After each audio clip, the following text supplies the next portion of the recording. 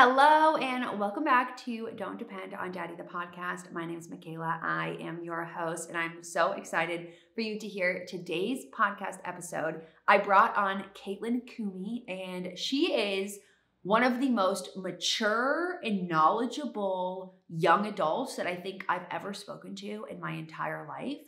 I sat down with Caitlyn and we talked about her career journey. So how she navigated a career change really early on, less than 1 year into working a corporate job. Now she works at Google, but she used to work at EY in consulting. She pivoted to working in marketing at Google. She's in a development rotational type of program. And she just has so much insight on navigating your career, really glowing up your life, your personal life, how to network, how to succeed in corporate America, all of the things. I loved my conversation with her so much and I can't wait for you to hear it. Before we get into it though, I want to do all of my usual housekeeping, plugging types of things, but we'll do this quickly so that this episode isn't 80 years long. First things first, if you enjoy this podcast, please go leave me a review on Apple Podcasts or on Spotify. If you are listening to this podcast regularly, if you've been enjoying the guests that I've been bringing on, it would mean the world to me if you could go leave me a review. If you want to leave a written review on Apple, that would be really, really wonderful because that really helps get the podcast out to more people. Beyond that, here's your reminder. If you have not pre-ordered Own Your Money, you should. I recently received the very first real copy of Own Your Money. So if you are watching this on YouTube, here you get a little sneak peek of what she looks like inside. I have spent so much time, blood, sweat, and tears, lots of tears on this book. I am so excited for you to read it. And it would really, really, really mean the world to me if you could pre-order it. All of the information is going to be linked below. Long story short, when you pre-order the book, it has a much greater impact on the success of the book long term because pre-orders and the amount of pre-orders that you get really influence the amount of orders that the retailers who sell the book will place ahead of the publication date. So if you are planning to buy the book regardless, which please, you really should, if you're planning to buy the book, it doesn't make a difference in terms of how much it costs or when you receive the book if you pre-order it versus if you wait until the publication date to buy it. So why not pre-order it? Because your pre-order makes a far greater impact on the success of the book long term. Also, when you pre-order the book, you can also put in your confirmation code and you'll get a free budget template that pairs very nicely with the book. I'm working on a couple other pre-order incentives as well. So if you are interested in the book, which please, you should be, please, please, please, please go pre-order it. All of the information for that will be in the show notes. And yeah, I think you're going to love this book. And when I say I think you are, I mean, I know you are. It really, really, really is in my opinion, humbly, the best personal finance book that's going to be on the market. The reason being a couple of reasons. First being that it goes in sequential order of things that you should care about. So I talk about how to take a financial audit, build a budget, set your financial goals, work on your spending, implement financial routines, invest, negotiate your salary, start a side hustle. We talk about all of those things in the book, but in order of priority. So if you consume my content and you're confused about where to start, this book really breaks it down for you in an easy to understand kind of way. Beyond that, there's no fluff in here. So something that I've learned and experienced with 100% of personal finance books that I've read is a lot of times they're full of fluff and they're full of information that may not be applicable to most people, or just they continue to talk and talk and talk to fill a full-length book. This book, it's not super long. It's 179 pages, which is about 100 pages shorter than most financial books. And it's just to the point. Tactical strategies, a lot of the chapters are broken down with these little headings, and then there's 3 or 4 steps for you to follow. And they're just really helpful tips. So go pre-order the book if you haven't already. And yeah, that's going to be my little spiel for this week. And let's get into the episode with Caitlyn. Hello, and welcome back to Don't Depend on Daddy, the podcast. My name is Michaela. I am your host, and I am joined today by a very special guest, Caitlyn Kumi. She works at Google. She also has a content creation, side hustle, and a personal brand. And we're going to talk all things her career, content creation, and everything in between. So thank you so much, Caitlyn, for coming onto the show. Can you tell the listeners a little bit about yourself? Yeah, so like you mentioned before, I'm Caitlyn Kumi. I'm the founder of Miss Empower, which is a women empowerment brand for young women to help them feel more confident and empowered. I also have a 9 to 5 at Google where I'm an associate product marketing manager on the Chrome browser for enterprise right team currently. And then, in addition to working at Google and being the founder of a women empowerment brand, I'm also a content creator, primarily on platforms like LinkedIn and TikTok, where I share advice and tips for young women. So everything is tied together. Yes, and we have so many things to talk about because working a 9 to 5 and having a side hustle is, I think, very popular right now. A lot of people are looking for ways to either monetize their skills or really lean into their own creative side outside of their 9 to 5 job. And you do a really good job of that. So we're going to talk about that. But first, you work at Google, and obviously that is a company that many, many people strive to work at, whether it be doing marketing similar to what you do, or product management, or tech, or coding, or whatever. I don't know a lot of the different paths you can take. I would imagine it's infinite. But I have some questions for you about that. First and foremost being, is this your first job out of college? And if so, either way, what were the steps that you took to even get an interview at Google? Yeah, so Google's actually not my first job out of college. I worked as a consultant at EY prior to coming to Google. Okay. So that actually leads me to my next question for you, which is working at EY. Were you in consulting? Is that okay? Can you share a little bit about that experience? What did you like? What did you not like? What led you to leave? What was the sort of the catalyst there? Yeah, I think EY is such a great place to start your career. I'm so glad that I started my career in consulting. I think at a young age, you're really challenged to work in teams. You're challenged to really learn to navigate ambiguity, which is just a skill you're going to need across all industries, and it will serve you well throughout your career. I was exposed to senior leaders when it came to like working on projects and proposals for clients. So that was a really exciting experience to get so early on in my career. Just being able to be in meetings with C-suite executives, like I just don't know where else you get that type of early exposure and experience, which I think was great for helping me build that executive presence, as they like to call it, or stakeholder engagement, which has definitely served me well as I've transitioned into my role at Google. And in addition, consulting is just great for building a strong network as well, and just to get comfortable with those presentation skills, public speaking skills, data analysis. You just learn a wide array of skills that will really serve you well when you choose to leave consulting, or if you plan to go the consulting route, go for a partner. So I think either way, you can't really go wrong. In terms of my decision to leave, it was definitely a really hard one. I definitely plan to stay longer, but I think sometimes you have moments in your career where it's a make or break, and you have to take that leap of faith even when you don't necessarily feel ready. And that was the case when I moved to Google so early on in my career. I decided to move to Google because I realized that long term I wanted to be in marketing. And I knew that if I stayed in the path of consulting, I'd most likely have to go back to get my MBA in order to transition into marketing. And I was thinking about the cost and other things. And I just came to the conclusion that if I had the opportunity to go to Google through the Associate Product Marketing Manager program, it was worth that investment, that move to New York.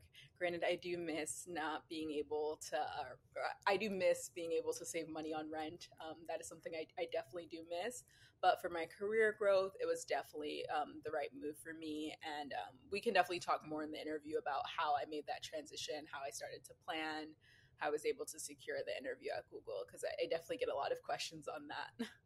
Totally. I am very, very curious about that whole decision-making process and everything. But just before we get into that, where did you go to school and how did you end up starting at EY? Did you intern there or did they recruit from your college? Because a lot of people try to break into consulting and it's kind of difficult, especially if you're out of school where maybe they don't recruit or you've spent a year or two in a different career and, want to make that transition a little bit later. Yeah, that's a great question. So I went to UNC Chapel Hill in North Carolina. I love my school. I went to Elon, so right down the way. Yeah, it's so close. There's so many amazing schools Yeah. in North Carolina, and I'm really grateful for that opportunity because UNC has an amazing alumni network, and the education was really good there as well. But I definitely think the network is something that served me well in my career, and I always tell young college students or people who have even graduated not to be afraid to lean on their college network because you can just get so many amazing opportunities. Most of my jobs at competitive companies like EY, like Google, wouldn't have happened without the support of my UNC alumni network. And I always like to share that because it's not always so black and white. Um, and then in terms of getting recruited, when I was a junior in college, I did the internship program at EY during the pandemic, and it was a very unpredictable like process. I didn't even know what a consulting was when I was in college, to be honest. I was just post grad. I was in college and I had discovered that law school wasn't for me anymore and was looking for different career paths. And then I was just on LinkedIn looking at different people's profiles. Ended up finding this amazing woman who actually no longer works at EY as well, and just was interested in her career, interested in her skills. Ended up just sharing a little bit of my skills, and she said, "You know what? I think you'd make a really good consultant." And that was honestly just enough for me to be interested in exploring the career path. And she was just really impressed with my like collegiate profile and decided to give me a referral. Again, I didn't even know what a referral was, so there was a lot I didn't know during this time.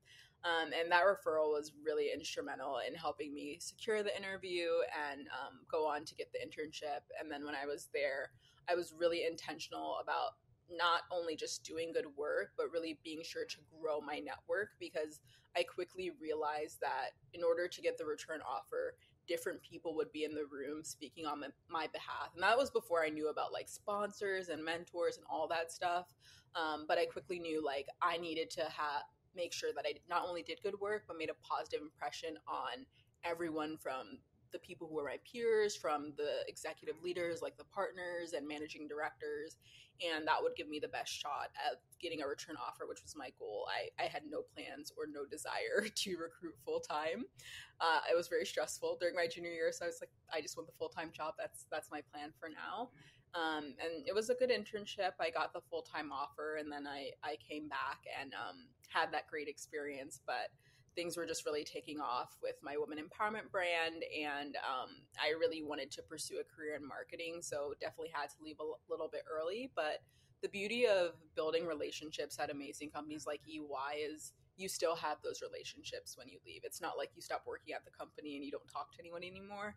I still stay in touch with all of my mentors and sponsors at EY, so definitely grateful for the opportunity to work there and start my career there. Totally. A couple of things that you had said. One being like not having any idea what consulting was in college before you even pursued that path. I think that is so normal and common. And I wish more people would talk about it because I feel like when you're in college and you're looking for an internship or a full-time offer after an internship, it's kind of like, well, what am I looking for? And I have no idea what I'm going to do. And I always say this, when you're an intern, your experience is so different than your experience as a salaried full-time employee. And so it's so hard to gauge what you're even going to like, which is why with consulting in particular, I think it's such a smart first job out of college. And even looking back to my own experience, and I graduated college like almost 6 years ago now, which is crazy. But I wish that I had started with consulting just because you get such a breadth of different types of experiences, huge network opportunities, especially at big four companies. I feel like a lot of people that work there are there for the network as well. And they're more willing to put in the time to network.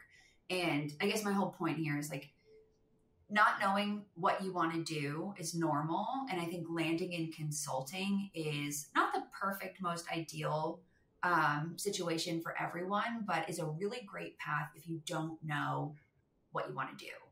I'm curious, pivoting into marketing, coming from consulting, how did you figure out that that was what you wanted to do? Were you on marketing projects, or was that just something that you realized like through the grapevine that that was a career path you wanted to take? And also, how did you leverage your consulting experience to help you get into a marketing program?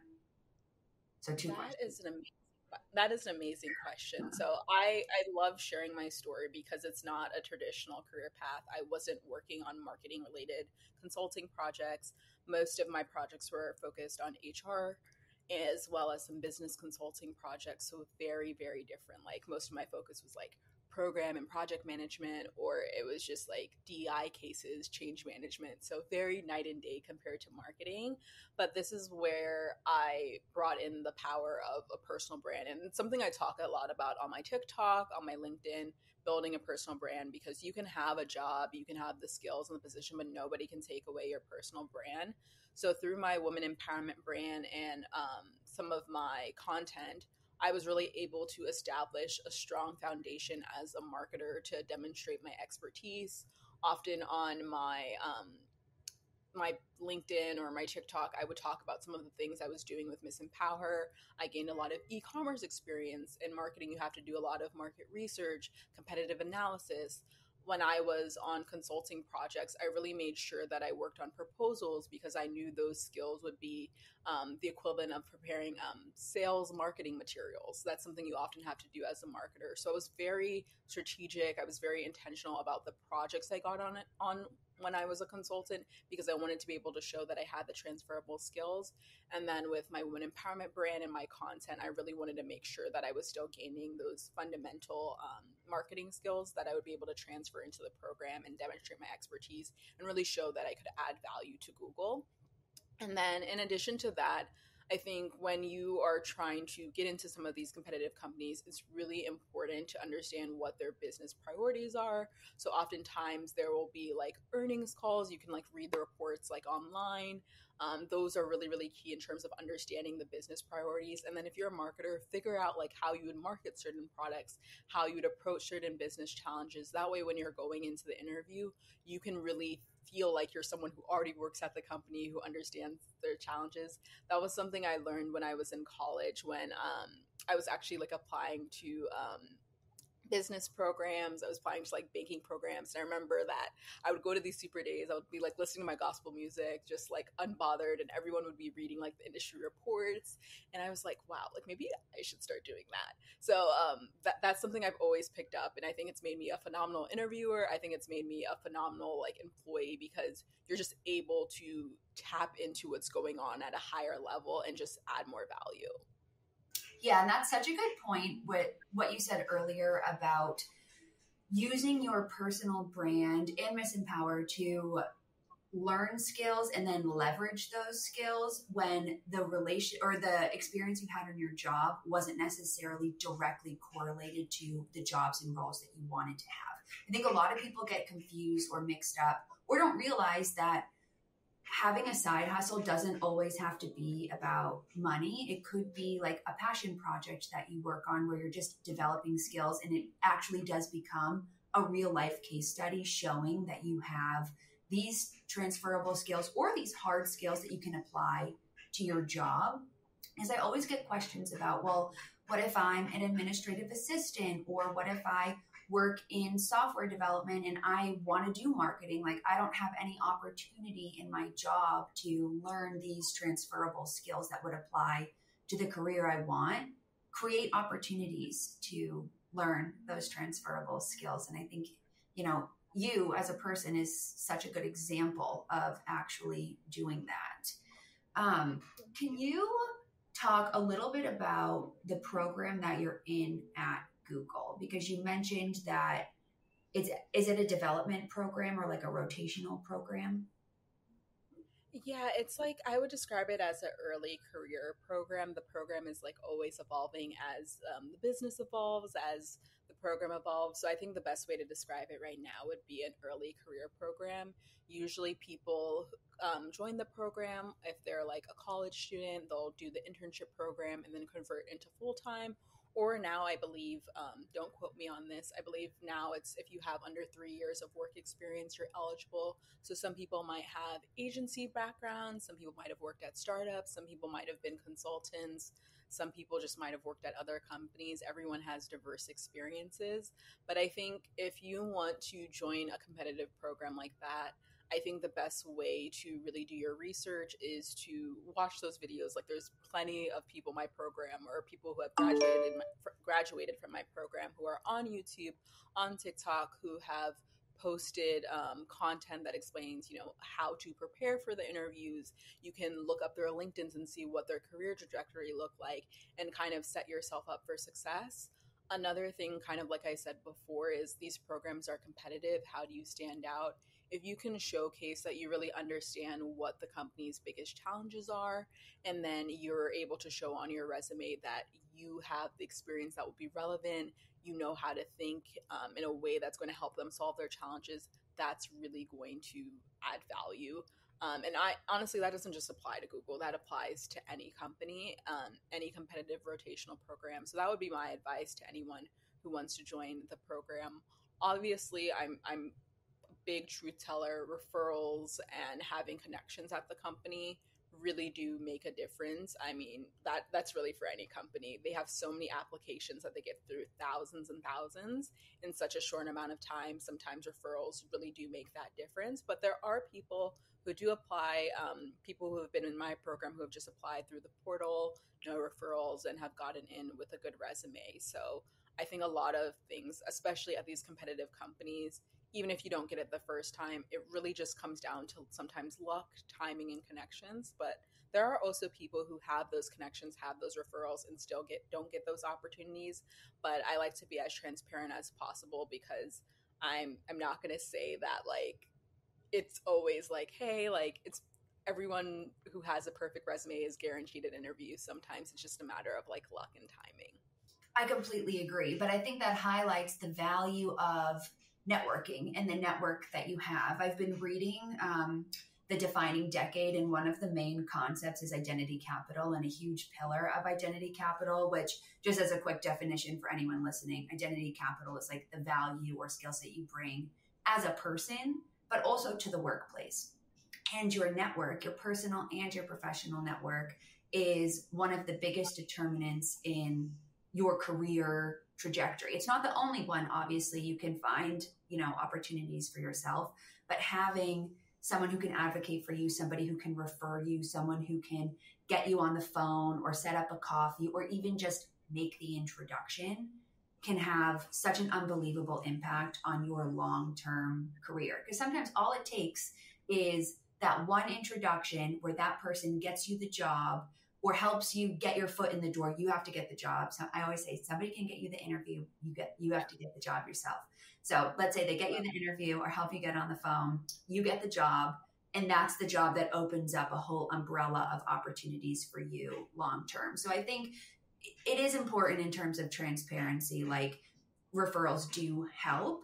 Do you have any tips for people who are looking to build a network or, in the workplace, were there things that you did that, helped you nurture relationships with people or just start and maintain those relationships?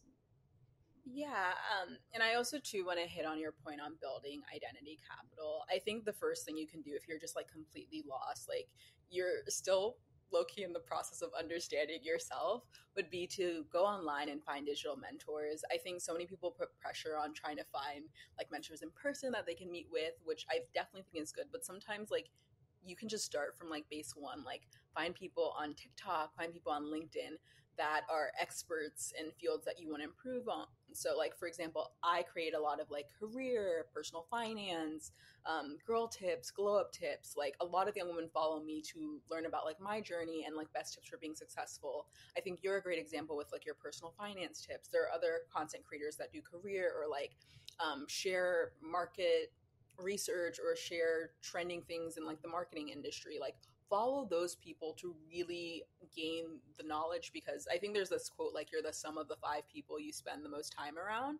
Kind of apply that principle as well to yourself. If you're always consuming content or reading articles from thought leaders, you are really going to start to talk like them, adopt the mindset. So I think that's the first thing you can do. And it's just going to make you a more interesting person when you have conversations, when you go into the workplace. You're going to be able to just add value. And I think that's something that can always set you apart. When it comes to entering the workplace, one of the best pieces of advice one of my mentors gave me is don't rush. Like, I think so many people come in, especially if they go to these top universities or they were like president of so and so sorority and then managing like the food bank and doing 7 different things. Like, the workplace is different. I really encourage people their first 3 months just to, one, understand your job before you sign up for like any committees. Use that time.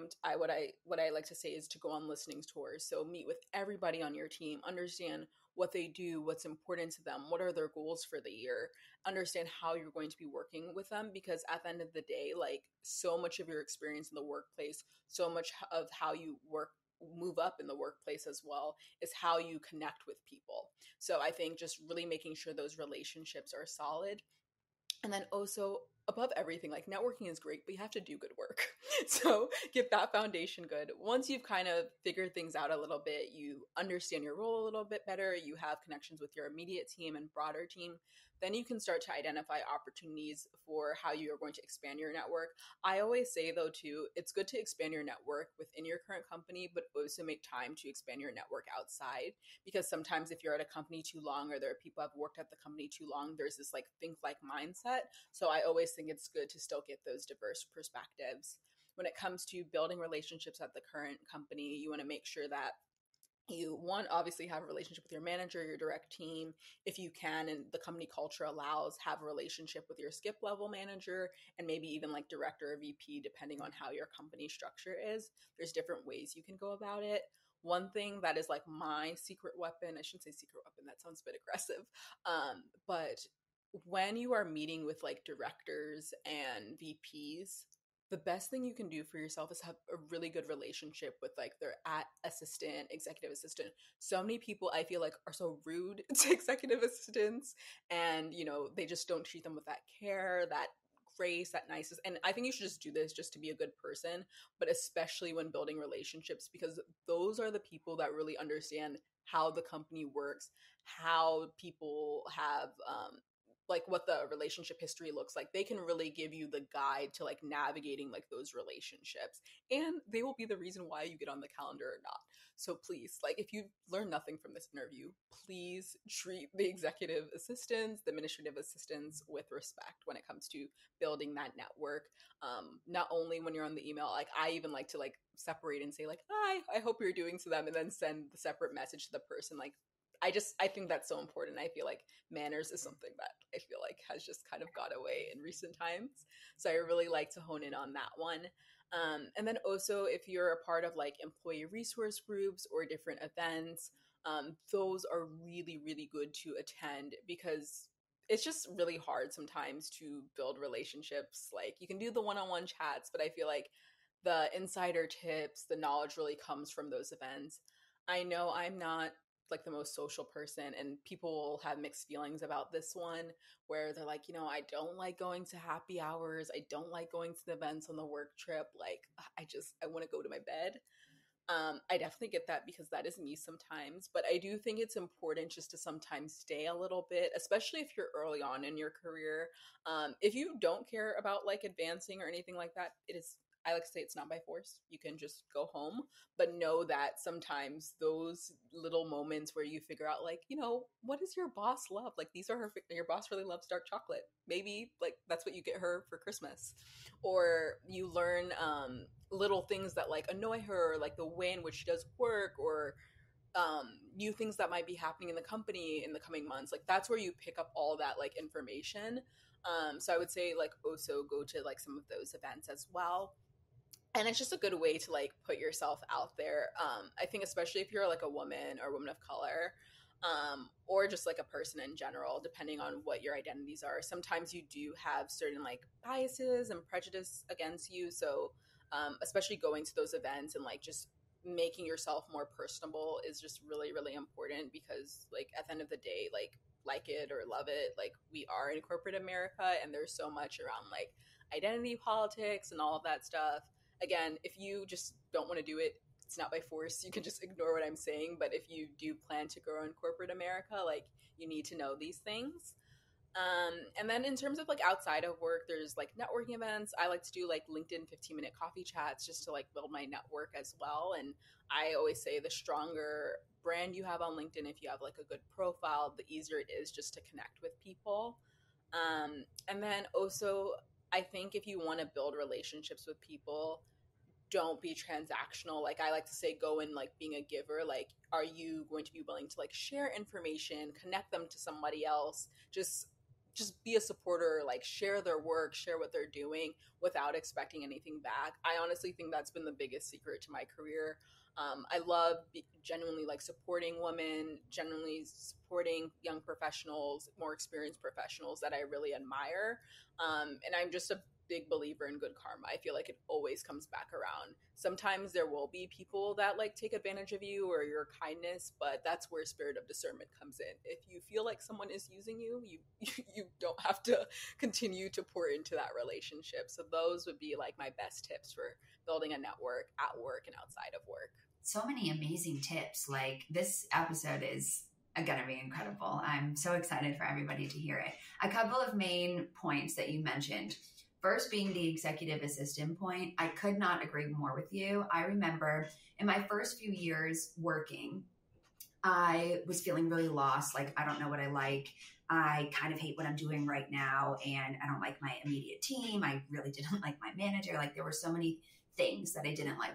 And I remember I built, and I'm still in touch with her today, just like a personal relationship with the executive assistant that was on my floor. She wasn't even really related to my job pillar, like really anything that I was doing. But having her in my corner, she got me into meetings that maybe I shouldn't have been included on. She let me know about things going on in the office that I otherwise wouldn't have known. And just having the support and having somebody who is so involved in not necessarily the politics, but like they're hearing conversations that most people aren't hearing. They're getting line of sight into things before they're widely dispersed. Having somebody like that in your corner can help so much.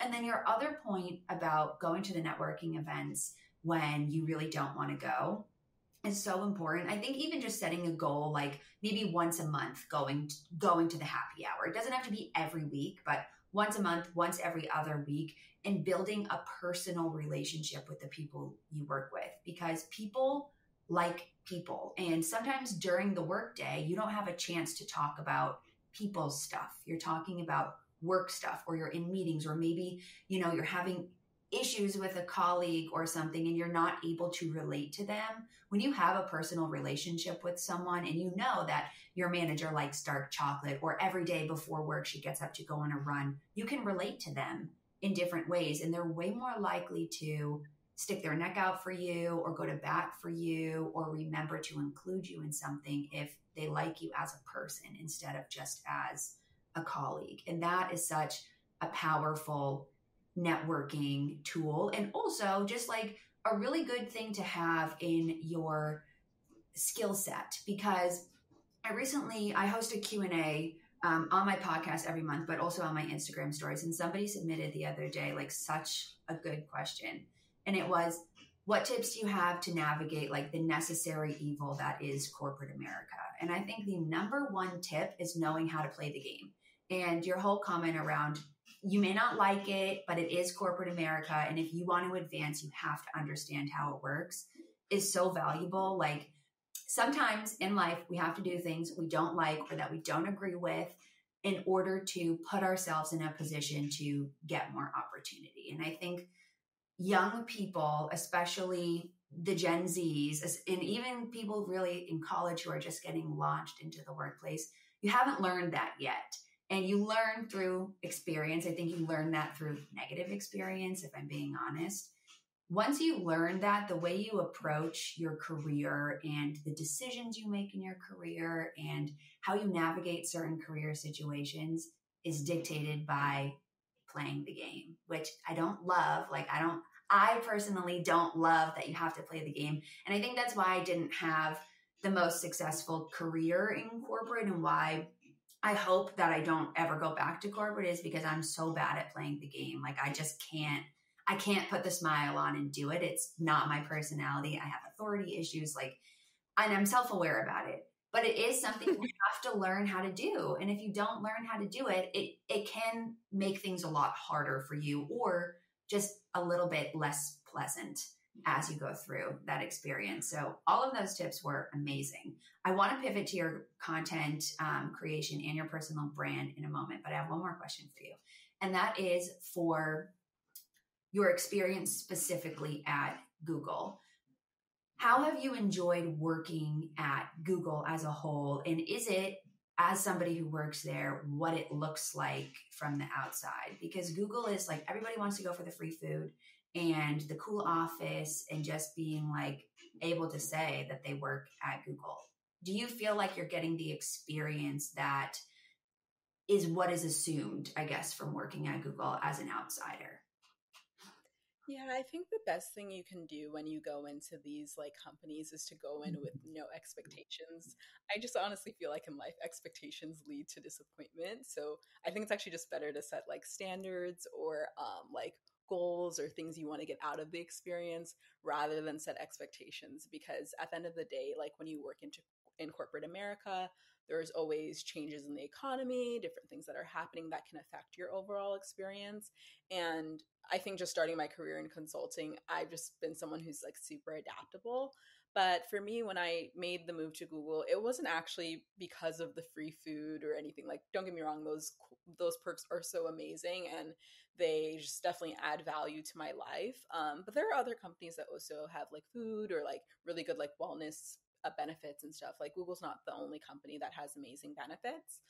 But I really chose Google because, again, I wanted to pivot into marketing. I have definitely different financial goals that I really wanted to hit. So I knew that working at Google would really help put me in a good position at such a young age to accelerate some of my financial goals. I knew being able to move to a city like New York would help me expand my network, would be really good for me as I actively pursued content creation, building my network for my women empowerment brand. Working at Google alone, there are people who have worked at amazing companies before Google. They have been startup advisors. We have entrepreneurship programs. We have so much internal career development. Like it's amazing. They'll bring in experts and speakers. So I think regardless whether you work at Google or you want to work at Google or even another company, like those are the factors you should really look for. Like I really make my career decisions based on my lifestyle, skills and areas they want to grow in. Finances are definitely a big consideration. So those were really the things that I looked at. And again, like I said, for those core things, I definitely feel like Google's like meeting those hopes and goals, and I'm really excited about the opportunity. But I think, like I said, for everyone, I would just encourage you, like if you're looking at these companies and different things, not to get so caught up in like having an expectation or idea, because I think it's just personally really dangerous when you shape your whole identity based on the company you work for. Like so many different things can happen. So I've never thought it's a super great idea to shape your identity based on where you work. Like I've worked at EY, I've worked at Google, but like that's not the only thing that's amazing about me and my personality. Um, so I just encourage you, if you're thinking about working at one of these amazing companies, or you think that, once you finally get that job there, like you'll make it, your life is going to be amazing, you'll be this amazing person that everyone will want to talk to, or whatever that the case is, or whatever, if it's like fueling your ego, like maybe step away from that and really think about some of the other value adds of working for the company. Yeah, that's such a good answer, because I feel like even myself, in my own experience right out of school, like I thought if I got a job at a company that people knew and they heard that I was working at this type of company, like they would think I'm really smart, or they would think that I would be super successful. And all I did through that experience was learn that it literally doesn't matter what company you work at if you're not happy in what you're doing every day, because you spend so much time working. And yes, there are companies that have amazing benefits, and I think Google is probably close to the top, if not at the top of that list. But at the same time, what matters more is that you enjoy your life, because if you don't enjoy your job, it's hard to enjoy your life because you spend so much time at work. Not that they're synonymous, but when you think about what you're doing most of the week, you know, you're at work and you're with the people that you work with. And so I think it's important to evaluate the whole opportunity instead of just the name of the company. So that was a really good answer. Okay, pivoting into your side hustles. Can you talk a little bit about Miss Empower, what that is, and how you even started it? Yeah, so Miss Empower is a women empowerment brand that's dedicated to helping young women feel more confident and empowered through personal and professional development. I really started the brand to essentially be that like support system, that big sister to help you transition into young adulthood. I'm a firstborn, so everything was very much trial and error. I was definitely someone who struggled with body insecurities when I was younger. I struggled feeling confident in the workplace. I struggled setting boundaries. Just if there was a struggle, I probably probably experienced it.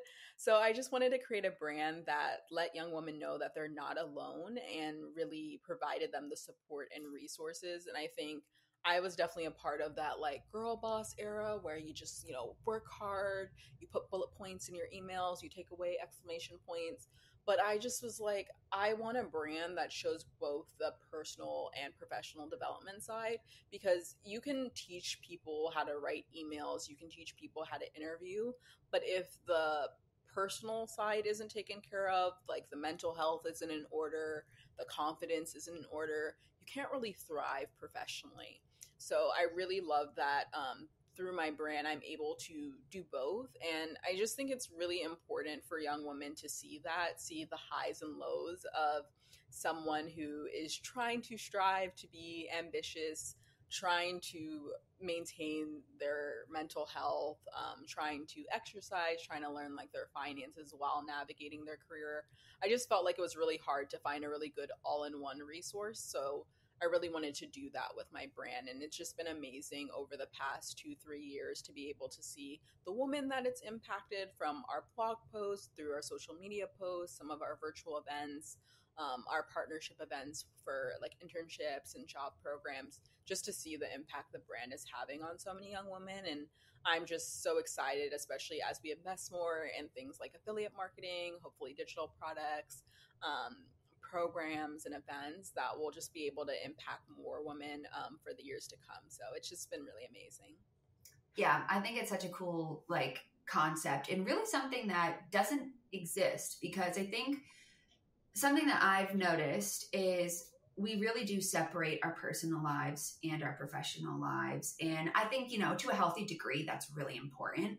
But they are so deeply intertwined, and how you feel about yourself does show up in how you show up professionally. And I think being able to present yourself in a really confident way, feeling good about who you are, feeling good about how you show up and how you look and how you feel at work can help you progress your career, obviously, because you're showing up as a better version of yourself. I always say that from a financial perspective. Like, if you feel stressed about your finances, money permeates everything. So you are going to feel stressed in every other area of your life until you figure that out. It will always be an underlying issue.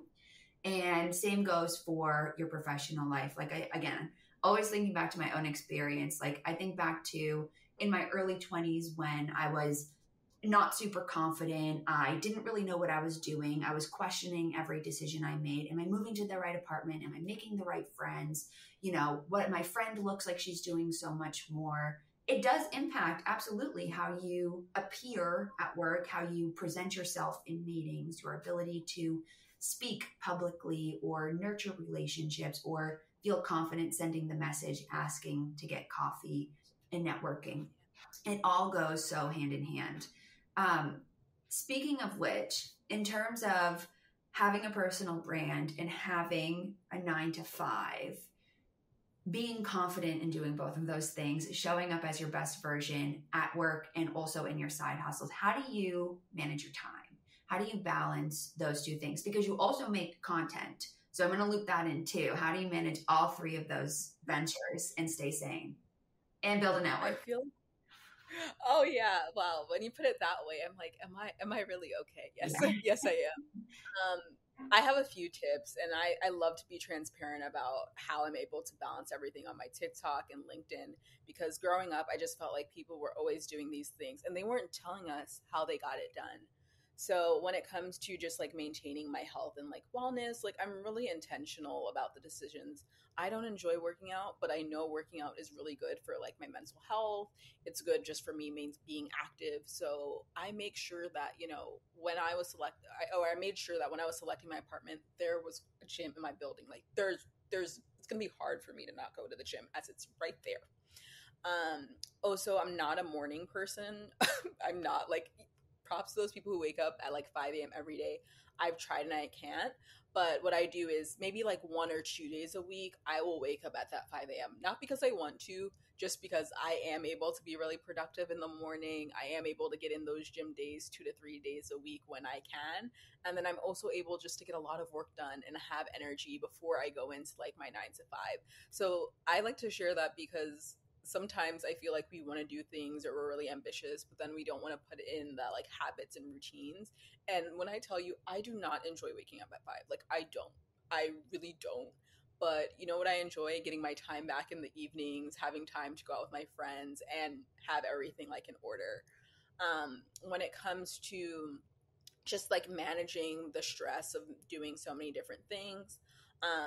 Definitely when I was at my best, I still need to find a new therapist, but having like therapy sessions either every week or like every 2 weeks, sometimes like every month, or just whatever cadence works best. I fortunately have a company where I have like a health savings plan.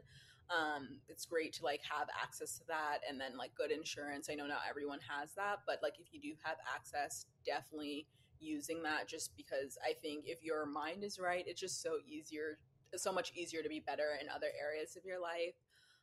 Also, as I've made more money, I don't recommend you necessarily do this if you don't have enough money for your basic necessities, but getting a professional cleaner, I feel like as an adult, there's just an endless to do list of so many different things, from dry cleaning, or not dry cleaning, like laundry, to just doing the deep cleanings of your apartment. Some days on my own, like today, I just did a deep cleaning because I wanted a super clean space. But most of the time, I just don't have the time. I can tidy and maintain, but that deep cleaning, I just don't have the time. So I outsource it. And that's really how I maintain the balance, because at the end of the day, like if I want to grow as a content creator, to be able to work with more brands, grow my audience, I need that time to be able to make the content. If I have to go to these like networking events, like I might be coming home late. When I am good, I haven't been the best at it, but I will meal prep. And sometimes if I'm not able to meal prep, I sacrifice that, you know, I might have to get like delivery food. Honestly, don't recommend the delivery food because it can get quite costly and is not the best if you're trying to budget.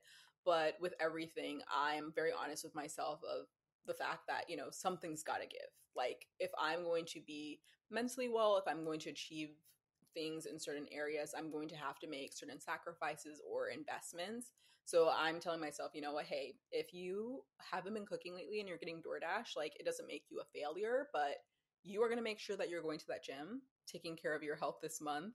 You're going to make sure that you're really pumping out the content, because you need to make sure that you're in a good position to secure brand deals as you're spending all this money on DoorDash.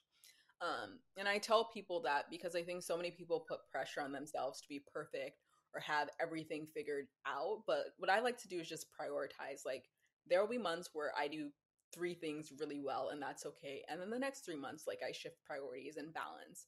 So for content, it's an algorithm. There are some months where I'm really pushing hard, I'm growing. Some months I'm taking a step back. I'm still posting, but I'm not, you know, burning myself out. I might be focused on my health, doing stuff with like Miss Empower, nurturing some of my networking relationships. And I would say just like obviously set big goals, but don't set goals where you are sacrificing your mental health and like you're not doing well, because what's going to happen is you might reach those goals or you might not, and you're just like not going to be happy. And for me, as I work towards reaching my goals, I'm okay with, or I'm learning to be okay with enjoying the journey, while still being ambitious, which is something that's really hard to do. But I think sometimes people can stress themselves out to the point where like they are losing hair, losing sleep, just because they haven't learned to give themselves grace. Like, giving yourself grace doesn't mean you're making excuses, but it is really important to take care of yourself as you go along this journey, especially if you are an ambitious person. Yeah, I love that answer because it feels so achievable and realistic. I think, and this is something that I struggle with too, is biting off more than I can chew or thinking that I can do everything in a day and not necessarily being realistic about, okay, this is how much time that I actually have. This is how much time I'm actually going to be able to focus and be productive. And realistically, I have X, Y, and Z that I need to do around my apartment, or errands I need to run, or something I need to drop off. I also want to go on a walk and maybe fit in a little bit of Pilates. Like, if I want to do all of these things, then I need to be clear on how much I can actually accomplish, because then you finish the day and you're like, well, I didn't get done what I wanted to get done. And that is where you get into that negative spiral loop of, well, what's the point? I don't have the time to do this. And I liked your answer too about choosing apartments or putting yourself in the environment where you're setting yourself up for success. So choosing an apartment that has a gym because you know yourself well enough. If the gym's not in your apartment, you're not going to go. Or knowing that you're not a morning person, so not setting the expectation that every single day you're going to have a 5 a.m. morning routine. I'm the same way where I actually am a morning person and I like to get up, around 6:30 because that's when my brain is the most productive. So if I want to have any semblance of a morning routine and start working at a normal time, I got to get up.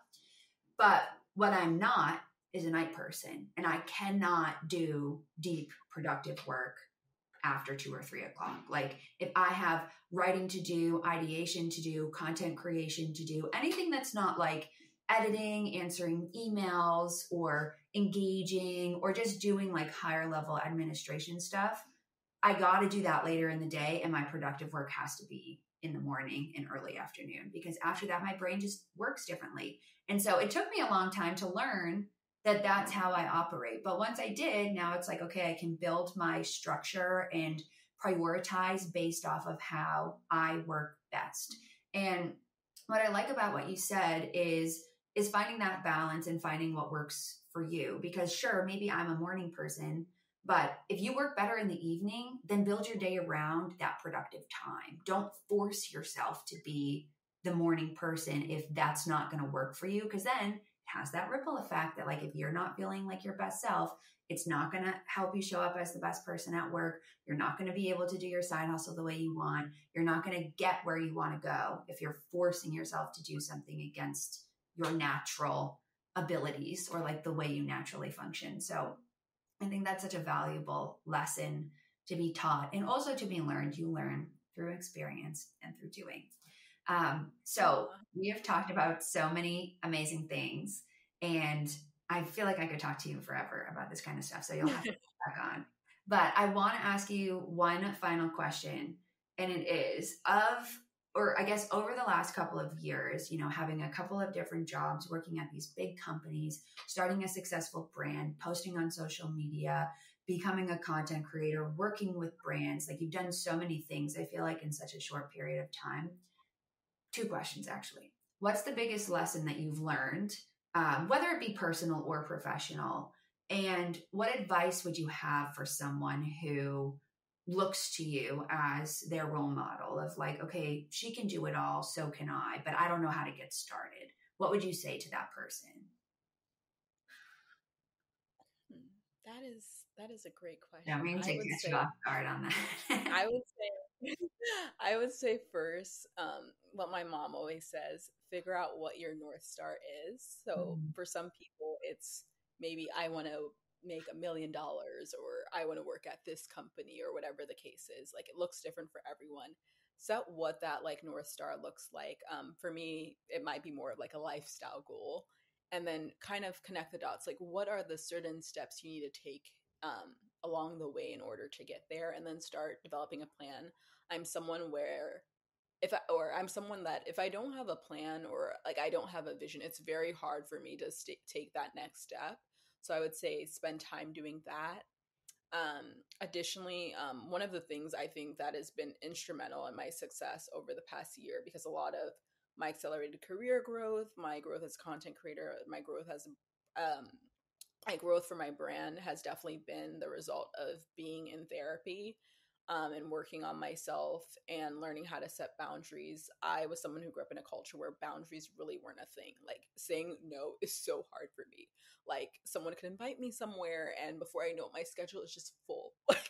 And I'm not an extrovert. So like going to these events, like it takes my energy. Like I love it and I enjoy it, but I'm someone who recharges by myself. So sometimes I will look at my schedule, and even if I really want to go to something, or if it's not realistic for what's going on, I've just learned to say no. And having that energy to myself is what allows me to continue to pour back into my content, to be able to show up as a good daughter, as a good friend, if I'm in a relationship, a good partner.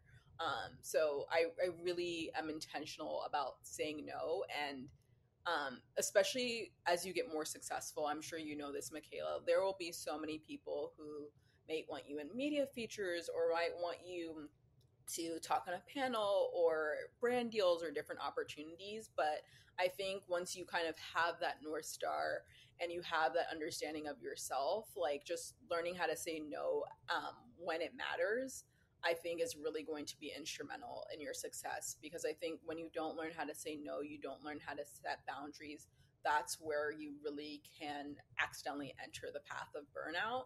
And once you're burned out, like it's so hard getting back and It's a long recovering. process to recover I from. would definitely, yeah, I would definitely say learning how to set boundaries and figuring out what my North Star is has been really instrumental. And that would be the advice I would give any young person, especially any young woman who is trying to achieve these ambitious goals she has set for herself. I love that. I always say boundaries set you free. And learning how to say no is an art. But once you learn how to do it and you start doing it, it becomes so much easier. And it almost becomes harder to say yes, because it's like, okay, what do I want to do? It's easier to say no to the things that you don't want to do.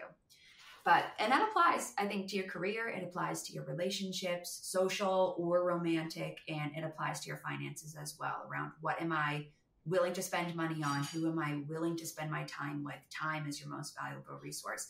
What career opportunities am I willing to invest in? Time and energy. So boundaries set you free, and saying no is an art. Okay, well, thank you so much for coming on to the podcast. This episode was amazing. I can't wait for everybody to hear it. Can you tell the audience where they can find you, and how could they get involved with Miss Empower? Yeah, so in terms of finding me, you can find me at Caitlyn Kumi on pretty much all social media platforms. My main ones are TikTok, LinkedIn, and a little bit of Instagram. Show me some love on Instagram because I think that might be my I'll lowest make sure platform. everything's But linked in the show notes. I love it all, especially TikTok and LinkedIn, especially if you have your own questions for me. I love making TikTok videos and LinkedIn posts to address some of your common concerns. So definitely check me out on there. In terms of getting engaged with Miss Empower, the best thing to do would be to follow Miss Empower on Instagram, on TikTok, on LinkedIn. That's where you're going to learn about all of our amazing events, opportunities, read our latest blog post, and really just learn what it takes to level up in life. And then if you don't want to do any of the one thing you definitely should do is join our email list. That's where we share our monthly newsletter with resources, internship, job opportunities, level up tips. So definitely would encourage you to join the Miss Empower community.